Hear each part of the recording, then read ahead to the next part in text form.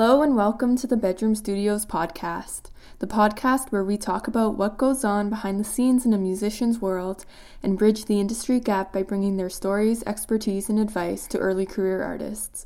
Subscribe to join us for a fun chat about life as a creative person, tips and tricks for pursuing an artistic career, navigating the music industry, and more. I am your host, Emma, and today I will be interviewing Jordana Goddard. Canadian-American soprano Jordana Goddard is an award-winning artist whose musical passion has led her to critically acclaimed performances across Canada and Europe. Miss Goddard has graduated from the University of Toronto after studying with Dr. Daryl Edwards and is pleased to be continuing her studies in a master's degree in opera performance. With generous scholarship support from the BC Arts Council and the University of Toronto, she has worked extensively with world-renowned collaborative pianist Rachel Andrist, award-winning collaborative pianist Joel Goodfellow, Canadian Opera Company chorus master Sandra Horst, soprano Natalie Paulin, and baritone Russell Braun. Highlights of her undergraduate degree include performing several world premieres and performing her first lead role in an opera with U of T Opera and attending VOSI Opera Kelowna. I had such a fun and interesting conversation with Jordana.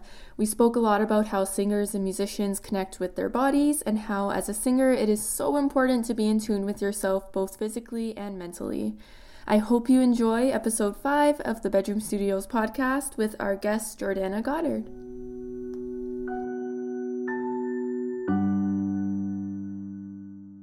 I'm so happy to have you on the podcast. Thanks so much. I'm so happy to be here. As sort of an intro to our conversation, I'd love for you to share your musical journey and how did you become interested in music and what led you to where you are now. Totally.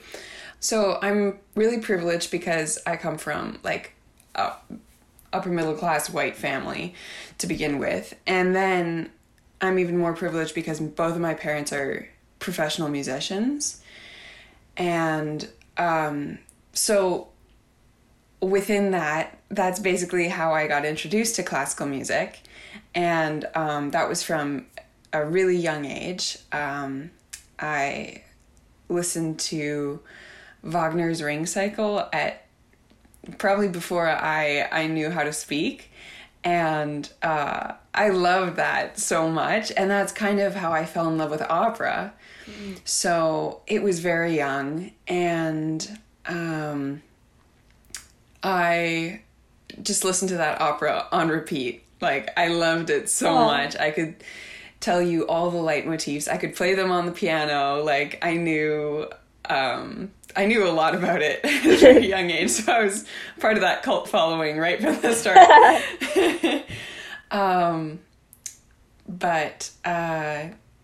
Yeah, so that was kind of the start of my musical journey. And then I was introduced to the violin when I was 4, and then I continued that until I was about 13. And intermittently I would have other instruments, I played trumpet in band for a bit, and then in high school I played French horn in the band. Ooh. Yeah, so that was really fun. I love the French horn. Yeah.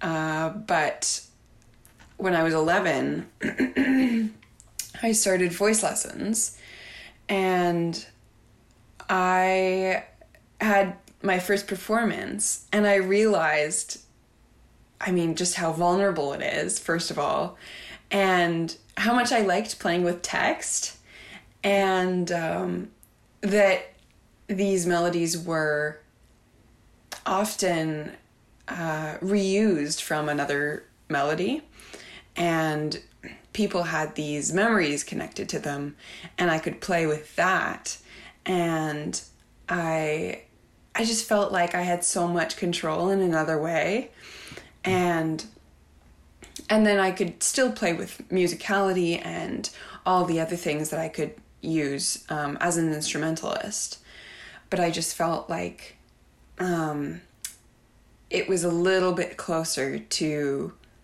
what I wanted for expression. And it was definitely an adjustment, and I'm still finding things that I need to get used to, because from this instrumentalist background, it can be a little bit a little bit of an interesting world because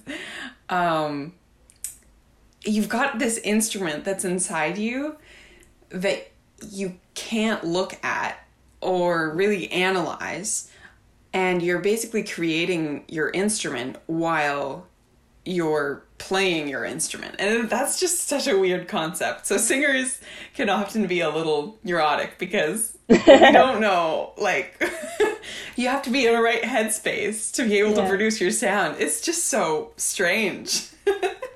So I find that cool.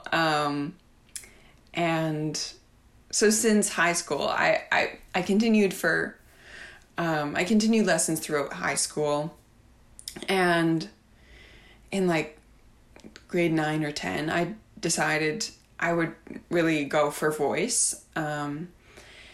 And so I was pretty serious my entire high school kind of experience. And then I auditioned for U of T as well as other universities.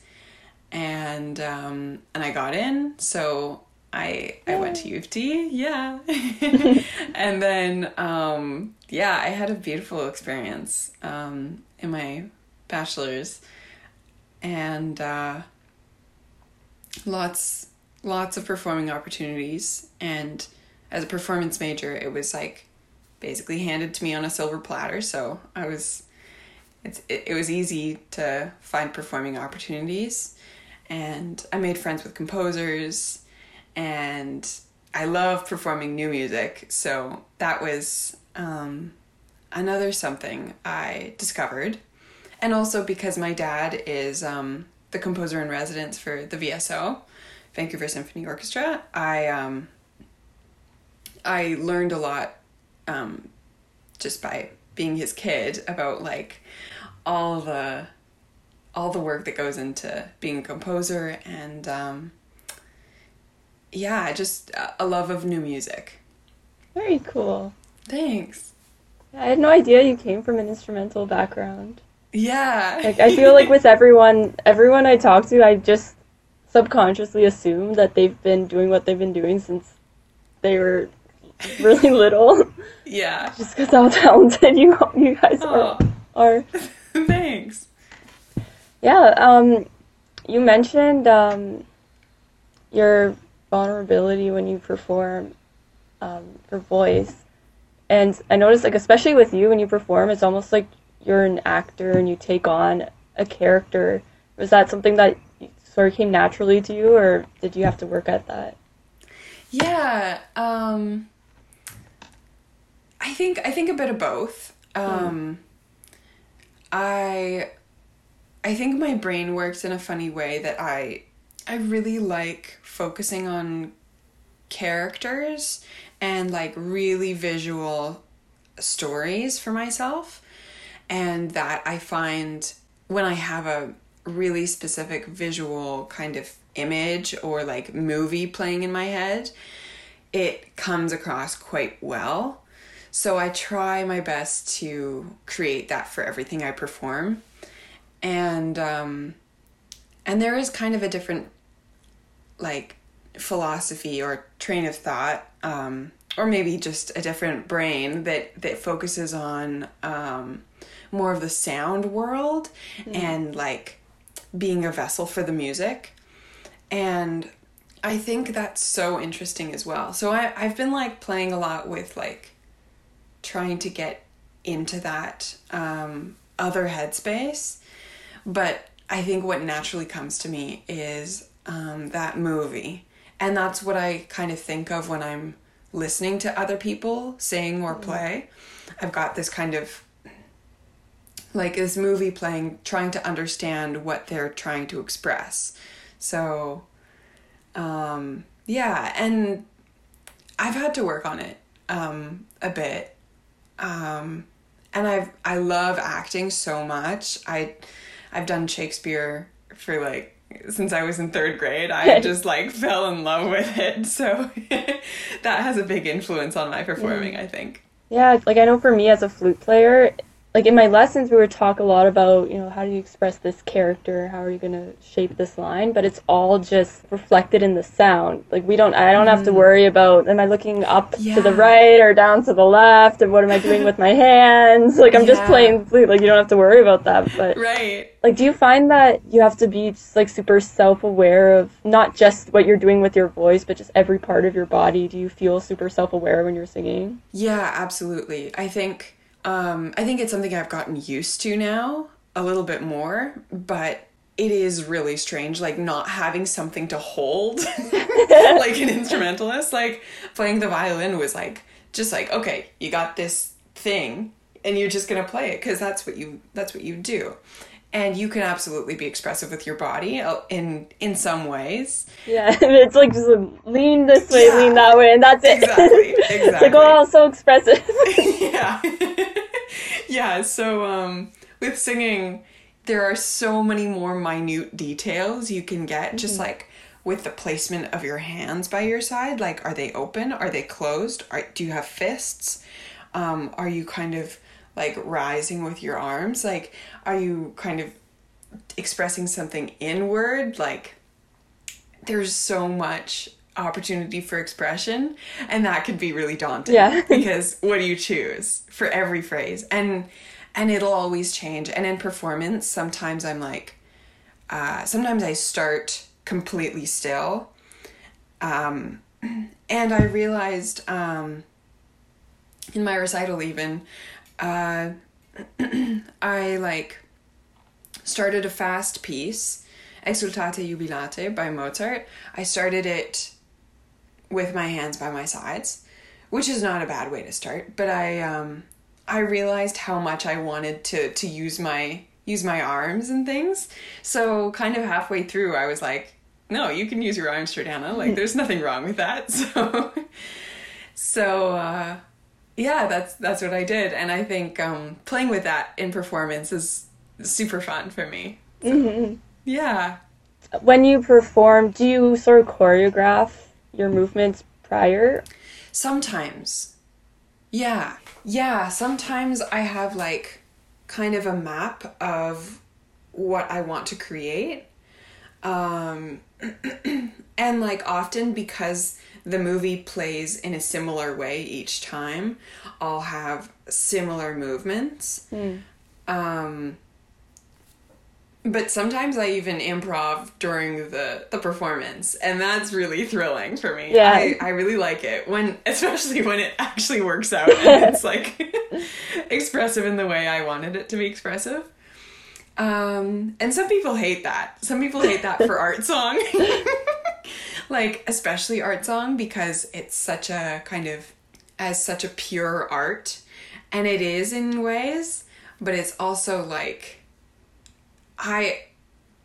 from my background that's German, I know that art song is like for the people. It's just like, it starts out as songs you sing in rooms full of people, and it's very relaxed, but you've got this beautiful story you're telling. And so you want to do that as well as possible. And I think sometimes movements can totally enhance that. And I think if we're limiting ourselves to not having movements and only the text and only the story, I think that's just a little bit close-minded. So I like to be open. Yeah, I guess it sort of operates on a spectrum where sometimes I can only really speak from like my flute experience, but I've had conversations with my teacher because I just tend to move a lot when I play, and sometimes that inhibits my sound because I'm moving the flute too much. Right. And so when I'm like more grounded, then I'm able to express more through the sound. But like other times, it's like if you're too stiff, and it just feels like the sound is only coming like from your mouth outwards as opposed to it being embodied in you. It's an interesting thing to sort of play around with. Totally. And I think like like, probably like you, I'm a very kind of physical person. Yeah. And I have, like, it takes a lot to ground myself sometimes. Yeah, me too. Yeah.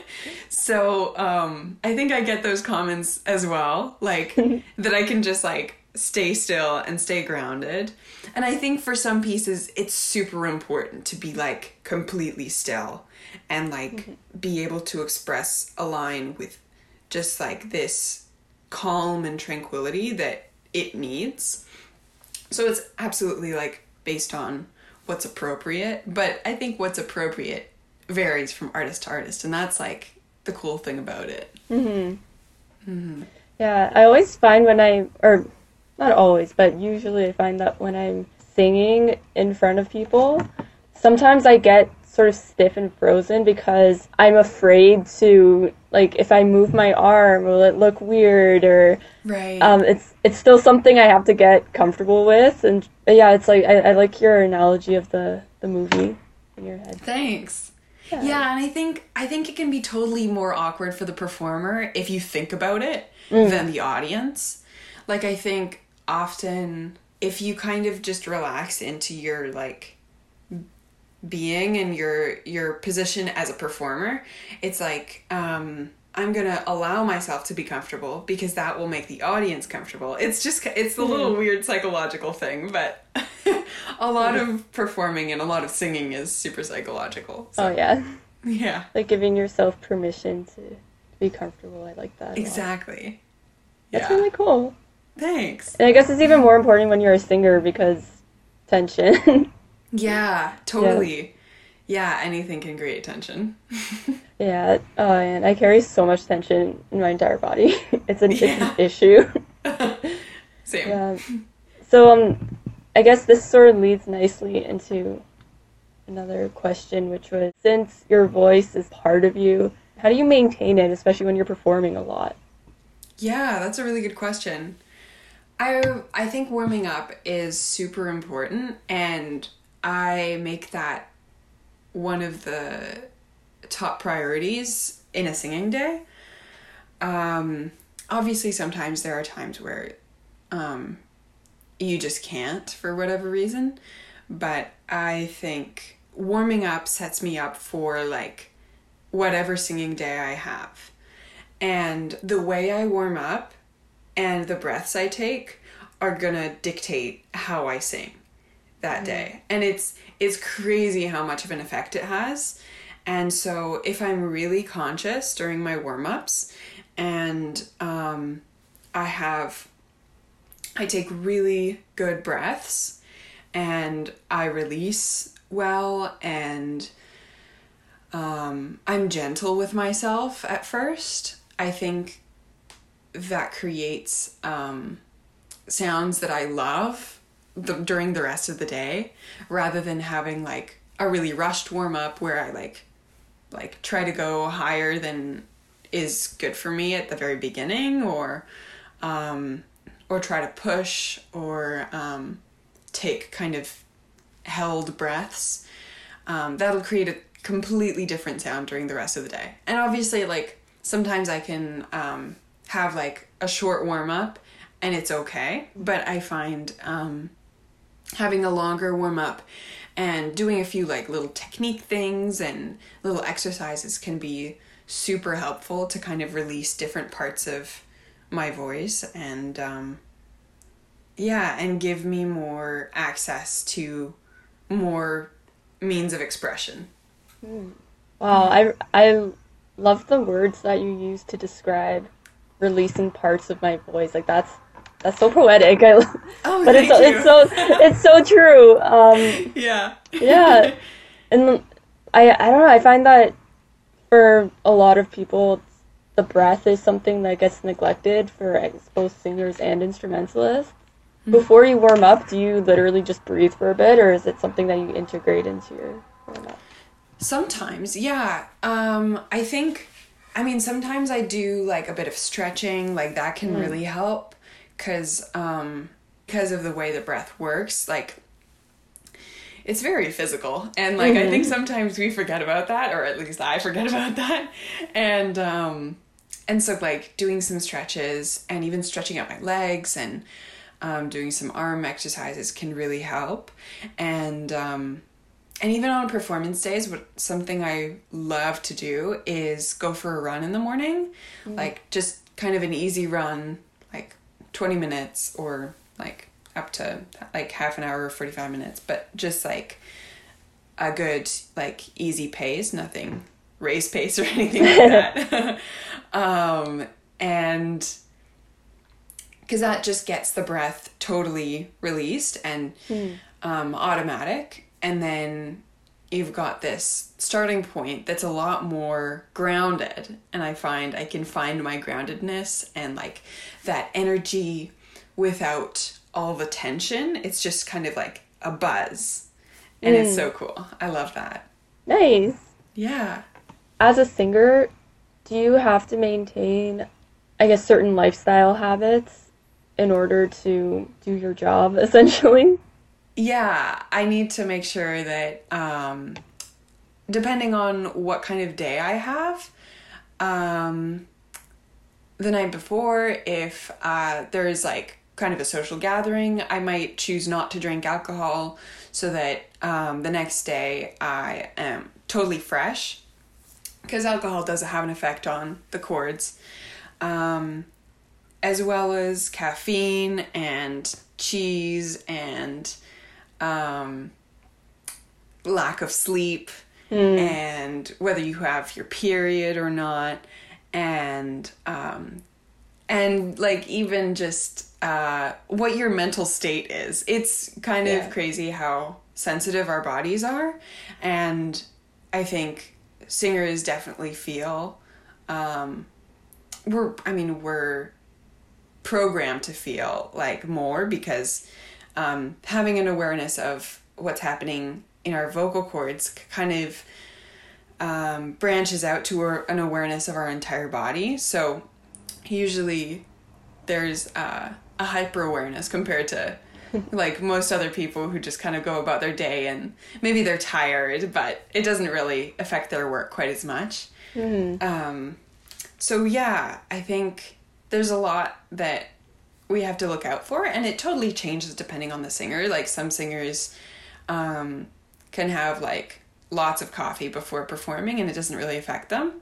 I actually love to have a cup of coffee in the morning, so if as long as I have a pretty chill day, with like no performing in like at noon, for instance, like if I have a noon hour at U of T, I won't have a coffee in the morning because that would be a little bit too jittery for that hour of the day.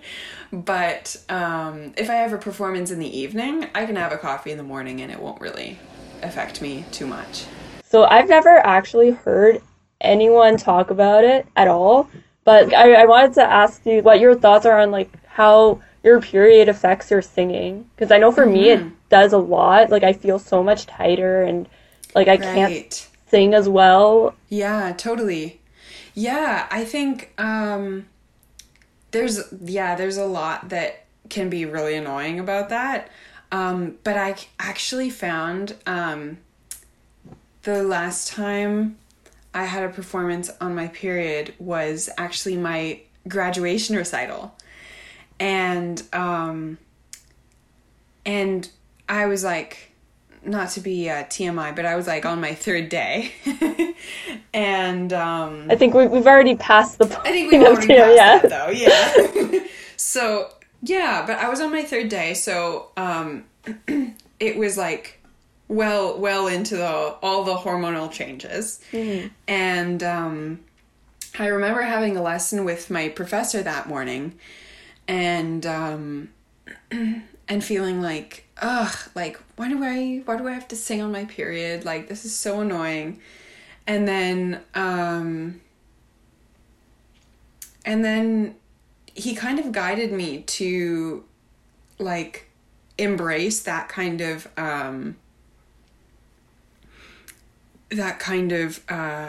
richer tone, because it's for me it changes to a much warmer tone, and like most of the month, my tone and my sound is quite bright, and it's quite forward and quite like sparkly in the like the higher overtones. And so during my period, I have like a little bit less sparkle on the top, and it gets a little bit like a darker and warmer, and I'm just like not used to that, even though it might be a really beautiful sound to other people. I'm just like totally weirded out. And I also love sopranos who sound like a lot warmer and darker and richer. So it's a funny thing. So that day I was like, oh my gosh, wait, this is just something I'm unfamiliar with. It's not that it's bad or it's like not beautiful. So I totally kind of embraced that kind of warmer, richer sound, and I leaned into those like lower overtones, and like I think I like that sound sometimes more than my usual sound, which is really funny. But it can be difficult sometimes, like especially on like heavier like sometimes periods are like very light and you don't feel much, like many changes, and then sometimes it's just like your hormones just hit you like a truck, and it's just like your throat is like feels like really swelled up and stuff. So that can be really annoying. And then if you don't have like immaculate technique, then like things can feel wrong really quickly. And yeah, like the fact of the matter is like the vocal cords are a little bit more inflamed during periods. So that can cause a little bit of stress, if not like pain. So yeah, that can be unpleasant. Yeah, I really like what you were saying about embracing how you're sounding. Yeah. There's a video online of a comedian talking about the period commercials where it's like, it's okay, go ride a horse, go run a marathon, right? And it's like sort of that messaging of you should be able to do everything that you usually do in the exact same way, with the exact like same result. And so it's like to embrace how you're sounding and lean into it. And like I really like that framing of it. Thanks. Yeah, and of course like I think it's really good to take a break too. And like if you can. And obviously some people, like sometimes you just have to keep on going, and for better or for worse. And but like opera houses used to let like female identifying artists like take breaks during their period, and that was amazing. Like that just kind of let them rest and not use their voice, because singing for like, if you're singing for 4 hours of Wagner opera, obviously with breaks, but if you're singing for long periods of time, it might actually like be a little bit damaging, and that's not something you want. And if opera houses are hiring you for specific sound, and if your hormones just like really change that, then that's against them too. It's like, yeah, why wouldn't you let your soprano off for a week or two and then just like have her back later? But that's something that's a little bit more from the past. But I think there's a lot of value. Like whatever people choose, there's value on either side, and I think it's gorgeous to kind of embrace that like different color if you can. And then if you need a break, that's totally like it's good. Yeah. I don't know if this is embarrassing if I don't know this, but I'm sure a lot of people don't know this, maybe, who knows. But I recently learned it's not just like the 1 week of your period. Every week of that cycle, there's different things happening, different hormones are being released. And it's like, I didn't know that. And like there's things where it's like on this week, on the stage of the cycle, this is where you'll have a lot more energy, and you know, you should like do more social things. And then this week it's like, you kind of experience the dip in energy, so you should do like these types of exercises or eat these types of foods. And that was so interesting and eye-opening to me. Totally. And it's like sometimes hard because just the way everything is structured, like sometimes, you know, you'll have a performance on a specific day and it doesn't align with the amount of like I think I was on my period during the last week of school where I had like all my exams and I had my jury and I was just like completely exhausted by the end of it. I feel like having that awareness of how your body works is so helpful. Wish they taught us that in school. Yeah, totally. Yeah, there are so many things going on, and yeah, it's so interesting to look deeper in that and like become a little bit more self-aware of like, oh, what's going on? Like, what do I feel? Like, how can I best take care of myself? Yeah. Yeah. Singing is such a cool entry point into learning about your own body because of how self-aware you have to be. Yeah, totally. Yeah, it's definitely changed my relationship to myself and my body and even my psychology and like how I deal with like negative self-talk and stuff. Like when I practice, I'm really conscious. Usually, like I try my best to kind of remain like a sports coach. Like my self-talk, and I talk to myself a lot, like out loud when I practice. I'm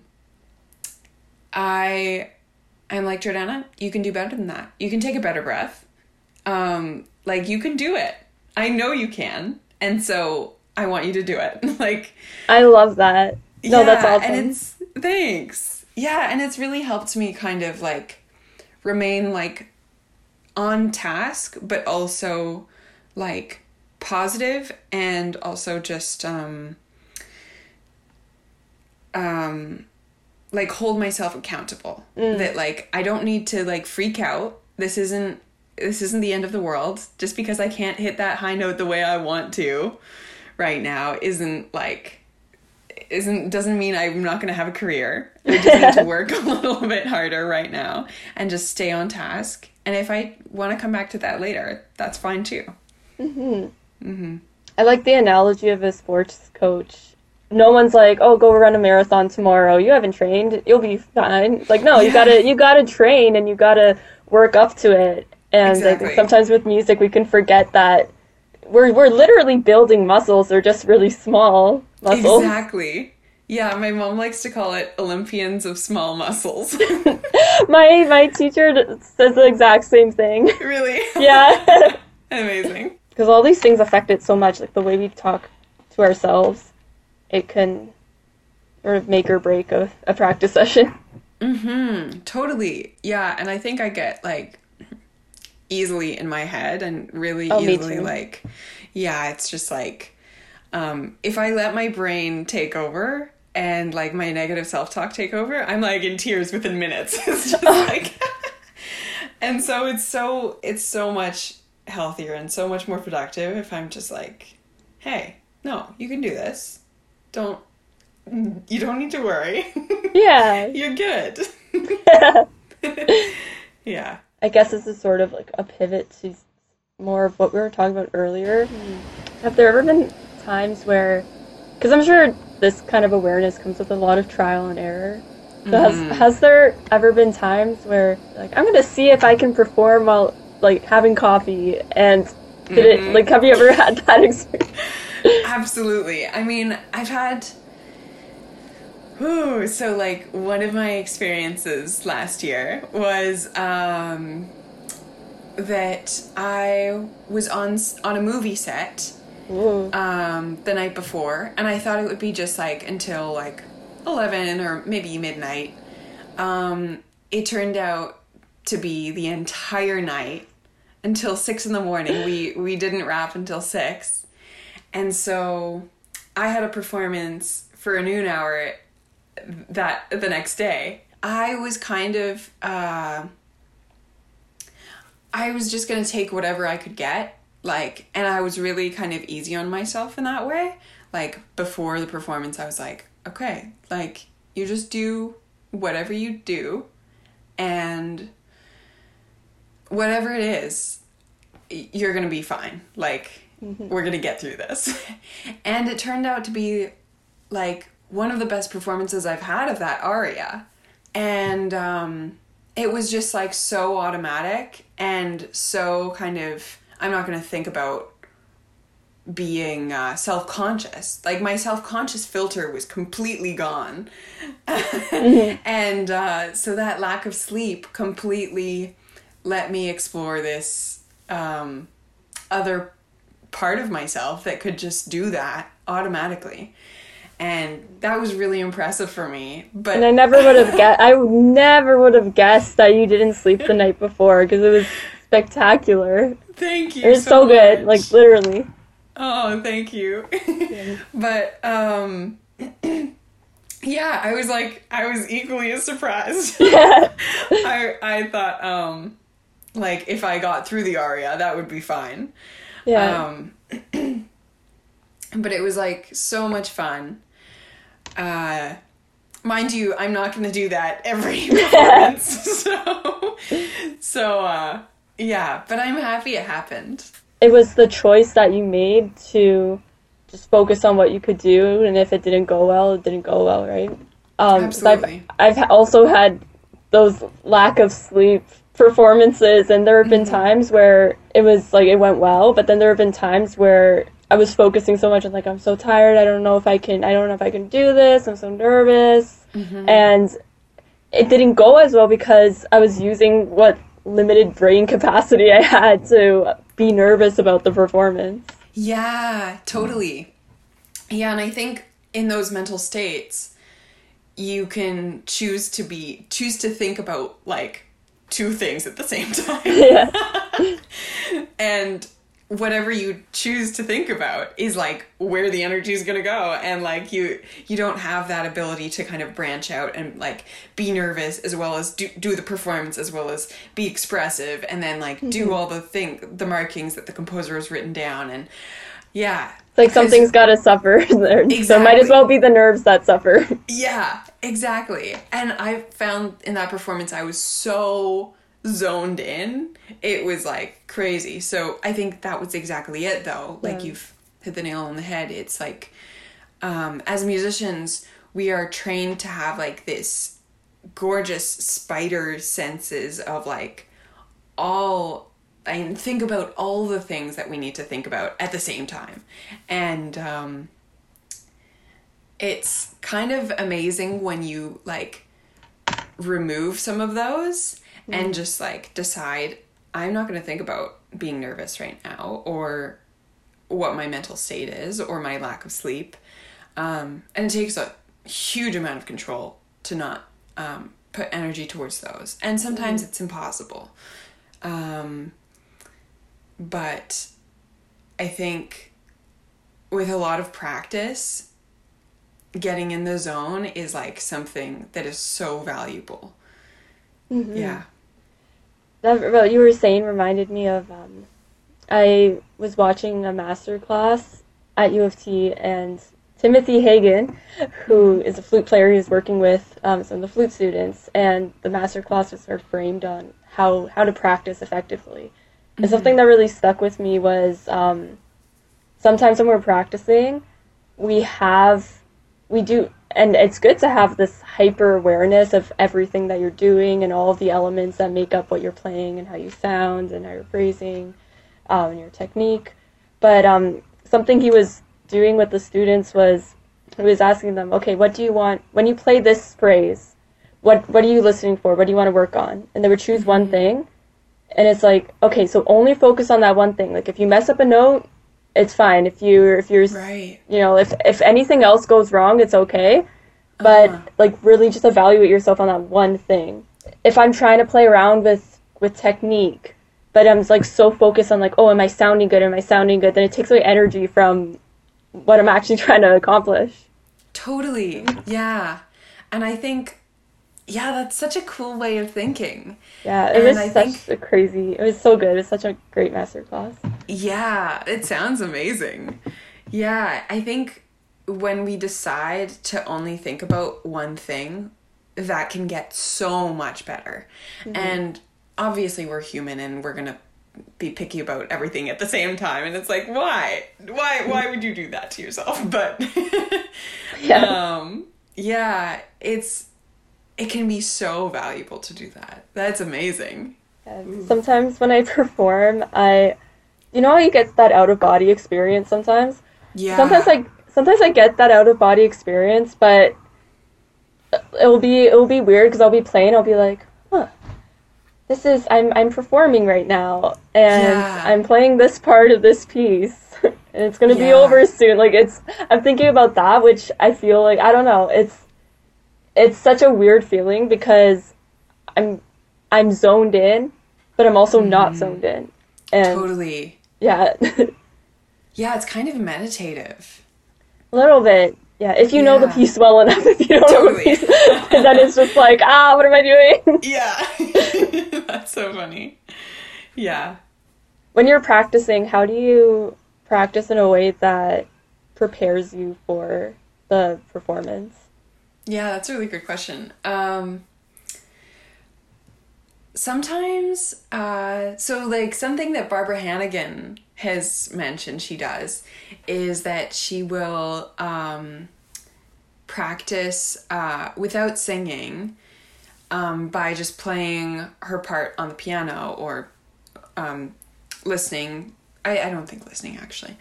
Playing her part on the piano and learning it by ear first, and then starting to sing it when she's got it basically memorized.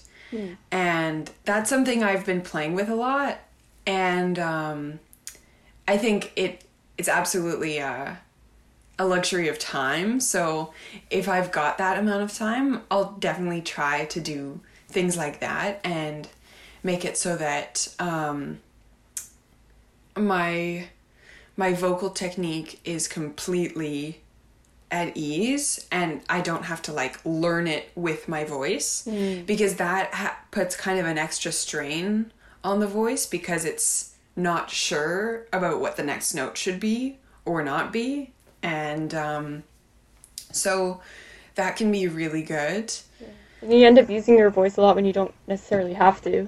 Exactly. Yeah. So if I'm able to not use my voice as much and just learn the rap without using my voice, then I can just work on technique and make sure the sound is what I want. And often, like, something I can do a lot that's like after I've learned the piece, and maybe even after I've performed it. Like, I was doing this recently with some pieces I was performing for the house concert I was giving. I was just focusing on phrasing and just playing it on the piano. And something I've really valued over the last few years is like listening to the sound in my head that I want. So just like hearing my voice just in my head without singing, and reproducing that sound many times in my head.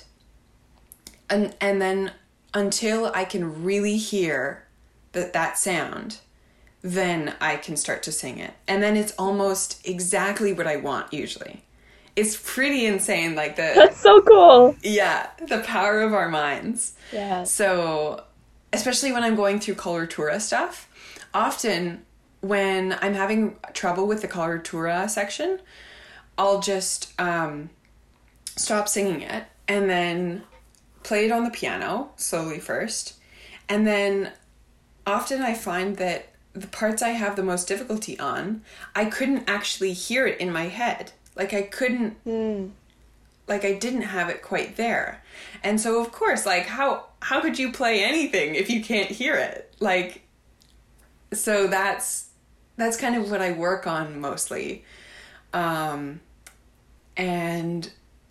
when I really can hear it in my head and hear it exactly the way I want it and exactly the tempo I want it, then I can start to sing it. And then it almost is completely perfect the first time. But then Awesome. I can totally grow with it, and yeah, so it's really fun. It's that's something like my private teacher gives us. Have you listened to the recording? I'm like, maybe. Can you sing your part? I'm like, okay. It's like if you don't know it, it's so obvious that you don't know it because then you're Right. guessing. Totally. Yeah. That's so cool. Yeah, it's like I totally agree with you. It's like when I know the melody in my head, then I learn the piece so much faster. Yeah, totally. And that's so cool with instrumentalists, like that you guys get to have like an instrument first, and then your teachers often tell you to sing, and it's like, Yeah. oh my gosh, what? No, I didn't sign up for this. Yeah, I it's totally like had that as well. it's I think it's easier to fake it with an instrument when you don't know because you could just sight read it. But Right. when you're at the same time, it's if you don't have the melody in your head, then even if you're so good at sight reading, it's like still going to be some elements of surprise to you if you're Yeah. reading your piece. And it's like if you don't understand what the piano part's doing, the piano part's not. It's like I know a lot of vocal music, it's the vocal line and then the piano is written underneath. Yeah. But there's so many pages with like flute music and other like other instrument music, so we don't have the piano line there. So we actually have to look at it Right. separately. Yeah. That's so interesting. Yeah, it's funny how like that's such a different world. I know that what some people do is when they have they have their music on the tablet, and so they'll read their music off of the piano score, and then they're able to flip the page as much as they want with the foot pedal. Oh, nice. Or Leslie Newman once she said to the class that when she's playing in an orchestra, she'll have the full score on her tablet, and then she could flip with the foot pedal and see her line, but also be able to see everything else that's going on underneath. That's so cool. Yeah. Wow. Yeah. Yeah, that's something else I've actually learned from Barbara Hannigan. That when you go in to sing with an orchestra, always have the full score. And so I've continued that, and I've definitely kept that in my head, and like I've done that, and like so for the Vancouver Symphony performance, I brought the full scores of both of the works I was performing, and it was just like so much more helpful than just having your part. So it was amazing. Yeah. Can you tell me more about that? Because that's so cool. Yeah, absolutely.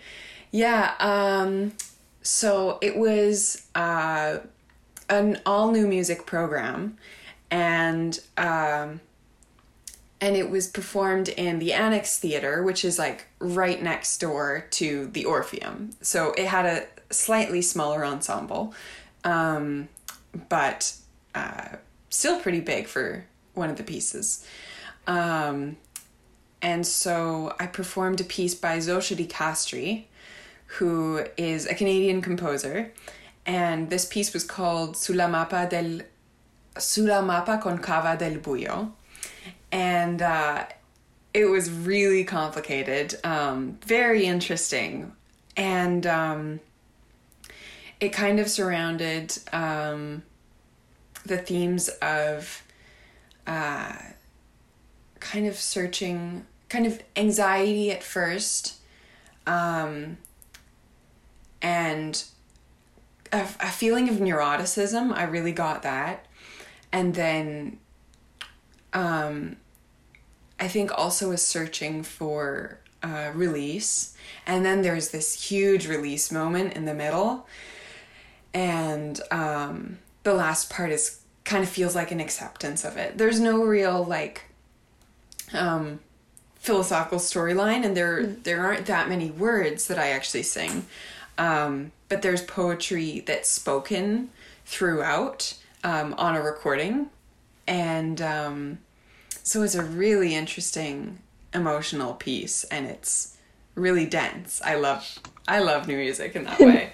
Yeah. And then the second piece we performed was David Lang David Lang's Simple Song Number 3, and that was in the movie Youth by Paolo Sorrentino, and that was like just a gorgeous melody and gorgeous orchestral part. You should really listen to it. It's so beautiful. So yeah, check it out on Spotify. Awesome. Oh, for sure.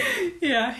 That's awesome. Oh my gosh, congratulations. Thanks so much. Yeah, it was so much fun. They're just like incredible musicians. And so, yeah, it was amazing performing with them. Must be such a different experience to sing with an orchestra as opposed to just with piano.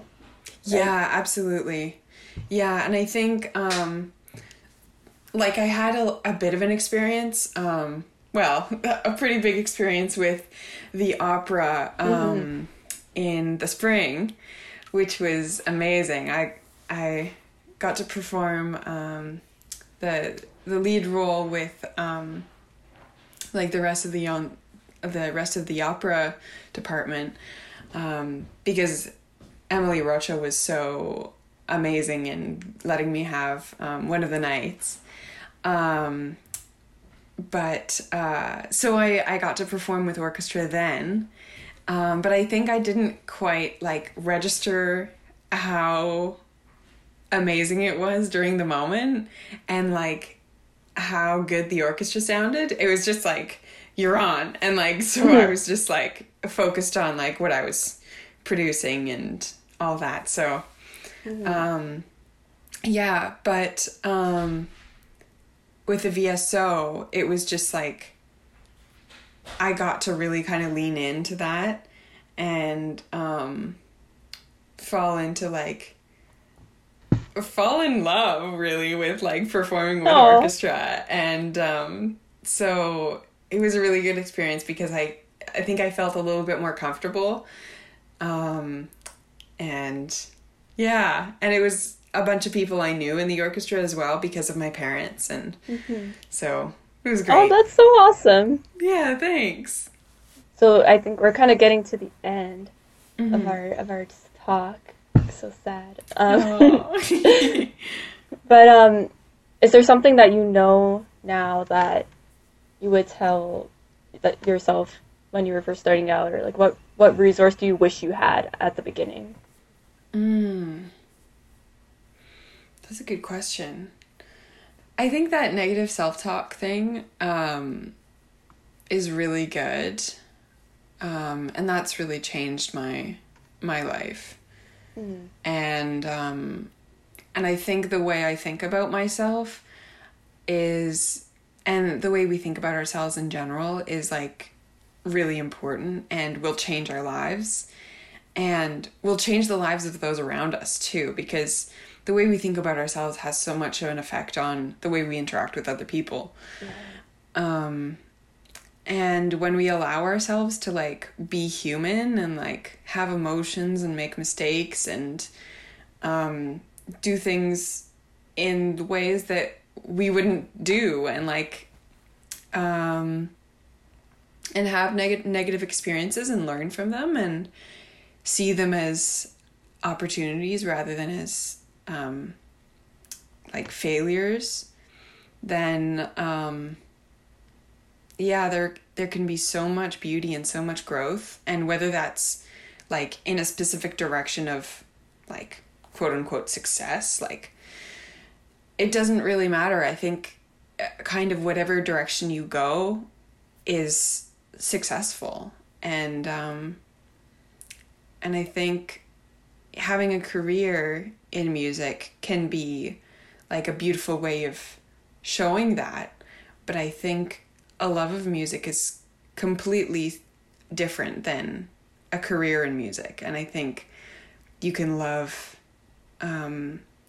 music so much, and have a gorgeous relationship to it and yourself and other people. And like, that can be all the beauty you need. And you don't need to show the world by having a career. And that's really beautiful too. So there are so many options, and I think sometimes in the music world we kind of see this hierarchical thing of like the performers are at the top, and it's like, no, you don't really need to perform to be like amazing. Yeah. And to have this like really gorgeous relationship to music. You can like teach music as like you've been trained to do. And that is so important too. Like educating young people is where it all starts. And so that's a really important job. And then having your own like practicing relationship to music is super important too. And being an avid listener to music is another relationship that's super important. So I think there are so many possibilities, and yeah, having that open to us and like allowing ourselves to see it not in a hierarchical way, but like on a spectrum is really important. And I think performing can be for everyone, and it's just a sharing of music. It's not like, oh, because this person is a star, they can perform better than me. It's like, no, they're just expressing it in a different way. And so, yeah. I love that. Thanks. That was so beautiful. Thanks. I love that. And I think like what you were saying about the self-talk and the self-love, it's sort of, when you have a good relationship with yourself, it just radiates to everything around you and what you do. Yeah. Yeah. And the last question is, do you have any music recommendations that you would like to share? Oh my goodness. Well, lately I've been hooked on Jesse Norman's 4 Last Songs, and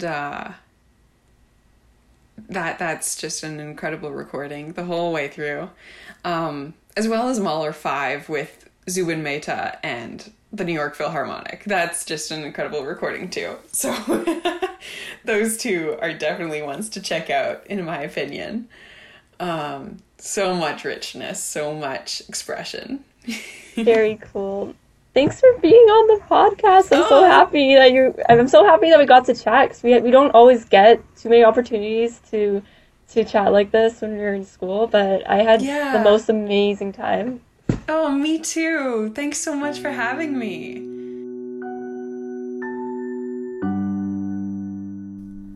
Thank you so much for listening to this episode of the Bedroom Studios podcast.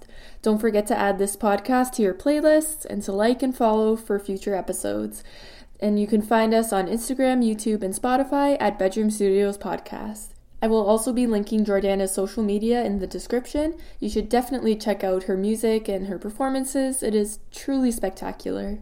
Also, make sure to follow our playlist of guest music recommendations, which will also be linked in the description. I'll see you in the next episode of Bedroom Studios Podcast.